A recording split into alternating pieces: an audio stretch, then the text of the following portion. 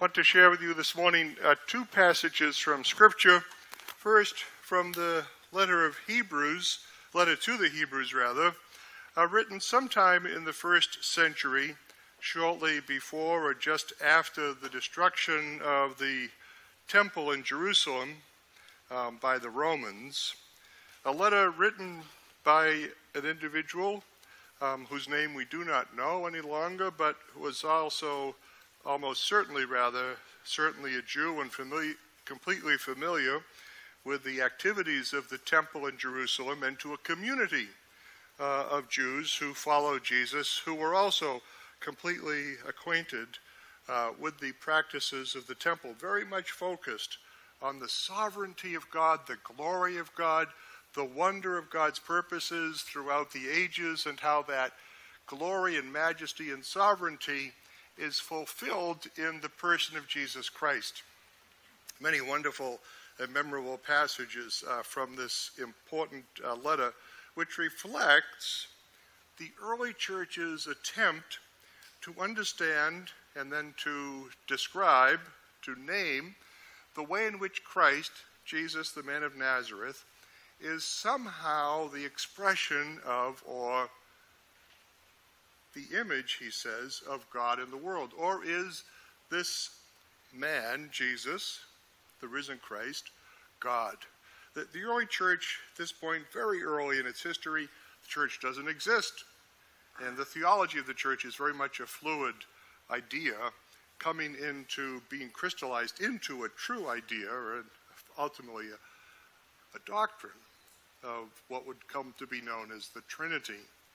And you'll hear then the reflection of that attempt by the early Christians to understand and describe more fully the nature of that relationship. You'll also hear the echoes of the 8th Psalm, which we used in our call to worship this morning. Interestingly enough, the author will refer to this as something he heard someplace. It's the 8th Psalm. I'm not sure why he doesn't say what it is. It's almost like, his neighbor told him about something that his cousin had told him. It's like an internet thing, right? Okay. Long ago, God spoke to our ancestors in many and various ways by the prophets. But in these days, God has spoken to us by a Son, whom he appointed heir of all things, through whom he also created the worlds. The reflection of God's glory, the exact imprint of God's very being, who sustains all by his powerful word. So you can hear how he's trying to exact imprint, the reflection, the Son. It's not really clear yet, but Jesus is not just another prophet, but there's something about Jesus which is unique. When he had made purification for sins, that is to say, by going through his suffering, he sat down at the right hand of the Majesty on high, having become as much superior to angels as to the name he inherited is more excellent than theirs. So he goes through this suffering, the cross, and he ends up seated next to Majesty. No, not Her Majesty Elizabeth, Queen of England and Scotland and Wales, the United Kingdom, right? I mean, the English monarchy is an interesting phenomenon, right? But one of the things that's deeply troubling to me is the idea that the Queen, Elizabeth II, whoever happens to be monarch, is Her Majesty or His Majesty. The Bible is very clear. Majesty belongs to God, not to a human being. So as a Democrat / Republican, little d, little r, the monarchy is it's a crazy idea. Because he'll go on here now in the second chapter to talk about repeating the 8th Psalm, this idea about the nature of every human being, not just Elizabeth II or any other person. Now, God did not subject the coming world about which we are speaking to angels. But someone has testified somewhere, the 8th Psalm, we are human beings. What are human beings? That you are mindful of them. Mortals, that you care for them. You have made them a little lower than the angels. Crowned them with glory and honor, making them stewards of all that you have created. This remarkable insight in the 8th Psalm, and now expressed again in the letter to the Hebrews, of how all of us are actually more than the angels, and that God is mindful of us. All of creation is loved and blessed, is known by God, created by God, sustained by God, and yet humans have been chosen for a particular role, every human being, to be a steward of all that God has created. Not some above others, but all equally embraced as stewards. Who are we that you are mindful of us, mortals, that you care for us? You make us little lower than the angels, crowning us with glory and honor. You hear how that was repeated by Irenaeus in the 2nd century.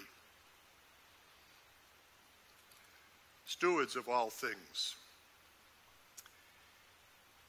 The insight contained, I think, here in the letter to the Hebrews finds its root not just in the 8th Psalm, but in the remarkable ministry of Jesus and the truly radical nature of his mission and ministry, his interaction with people. In the 10th chapter of Mark's Gospel, he opens with some reflections on the nature of domestic relationships, marriage, etc. Not so much in a normative sense, but actually in a very liberating way for the rights and status of women. But today I want to focus on the second part of this passage in chapter 10, verses 13 through 16. It's again a story about children. We looked at that a couple weeks ago. Remarkably, the same kind of experience where Jesus welcomes children is told by Mark just a few verses later. This fact alone tells us, suggests rather, the historicity of what happened, that this has actually happened. Why would you repeat the story so quickly unless it was something that had actually occurred? But it also points to the truly radical nature of what Jesus was saying about God and people, all people, in their relationship with God. People were bringing little children to Jesus in order that he might touch them, and the disciples spoke sternly to them to go away. Now, what's remarkable is that this has just happened a couple of days ago, and yet they repeat the same mistake. Go away. When Jesus saw them, he was indignant again, and said to them, let the little children come to me, do not stop them, for it is to such as these that the kingdom of God belongs. Truly I tell you, whoever does not receive the kingdom of God as a little child will never enter it. And he took the children up in his arms, he laid his hands upon them, and he blessed them. Children. In our world, children, in a very real way, form the center of our social life. If you have a room full of adults and somebody walks in with a baby, what happens? Ooh, I'm the worst one of the bunch, right? Making faces at the baby, smiling at the faces of the baby, cooing, and loving the babies. But in the ancient world, if you were in a room full of adults and somebody walked in with children, people would look at you and say, what did you bring that child in here for? You ought to have left them outside. Put them in the corner and let's hope they don't cry. Okay. Children were the last, the least, and in many ways the lost. They weren't exactly Pharaoh children, but pretty close. In the ancient world, most children died before the age of 5.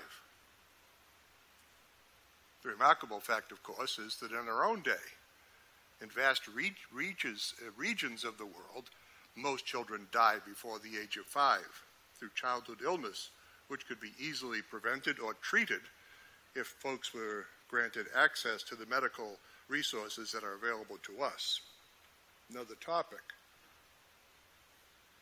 But children were not the center of concern. Children were thought to be, really, until they were economically active, unimportant, tolerated, but not doted upon, not respected. And yet Jesus says to have the innocence of a child, to receive the kingdom of God like a child, not because they're cute and cuddly, but because in a very real way they are despised and rejected, almost rejected by the world. They're not important. Because they're not important, they're beloved of God. The radical nature of Jesus' ministry is not determined by who he excludes. Most religions are defined, at least in part, by exclusion. This is particularly true since the Protestant Reformation in the 16th century. When you're in or you're out, based on what you believe about certain doctrines or sacraments of the church. The 17th century in Europe was marked by the most vicious bloodletting, one of the most vicious bloodlettings in the history of humanity, by Christians visited upon other Christians over their definition of the doctrine of the sacrament. All done in the name of the Prince of Peace. The remarkable nature of Jesus is not how he decides and defines who's excluded, but how he determines and insists upon the inclusion. It's inclusion that gets Jesus in trouble. It's his radical acceptance that gets him killed, not his exclusion that saves him from the authorities. When Jesus told the parable of the Good Samaritan in the Gospel of Luke, this is perhaps the best known of all the Gospels, of all the parables. We hear about the high and mighty priest who walks by, the highfalutin lawyer who walks by. We cluck our tongues at their insensitivity and then feel so warm and wonderful about the Good Samaritan. This sounds like a simple, homely story about how we should stop and help one another. And it is that, of course. But its real power, the true punch in the parable, is the fact that it's a Samaritan who stops and helps. The Jews who heard Jesus was a Jew, the followers were Jews, the people who heard the parable were Jews. The Jews and the Samaritans in the first century were like the Protestants and the Catholics in Northern Ireland since the 17th century. They hated each other. And so when he told this parable, and the hero of the story is the Samaritan, that Jesus makes his essential point. That this person, despised by you, the hearers, does what God wants, loves God, is loved by God, is an expression of God's love for somebody who's lost and benighted, suffering by the side of the road. Okay. God is love. Those who live in love live in God. And God lives in them. So wrote John in his first letter. God is love, and those who live in love live in God, and God lives in them. So again with the children, he has to tell this story to make the point, drive it home, because it's so hard for us to accept the idea that God loves the people we despise. You can be sure you're creating God in your own image when you are certain that God hates the people you hate. And there's a lot of that going around, even in our own hearts, if we're honest. To live in the God consciousness, to understand fully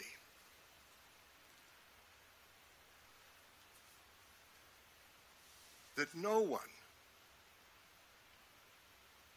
is beyond the love of God, that everybody is included in the household of love. Amen.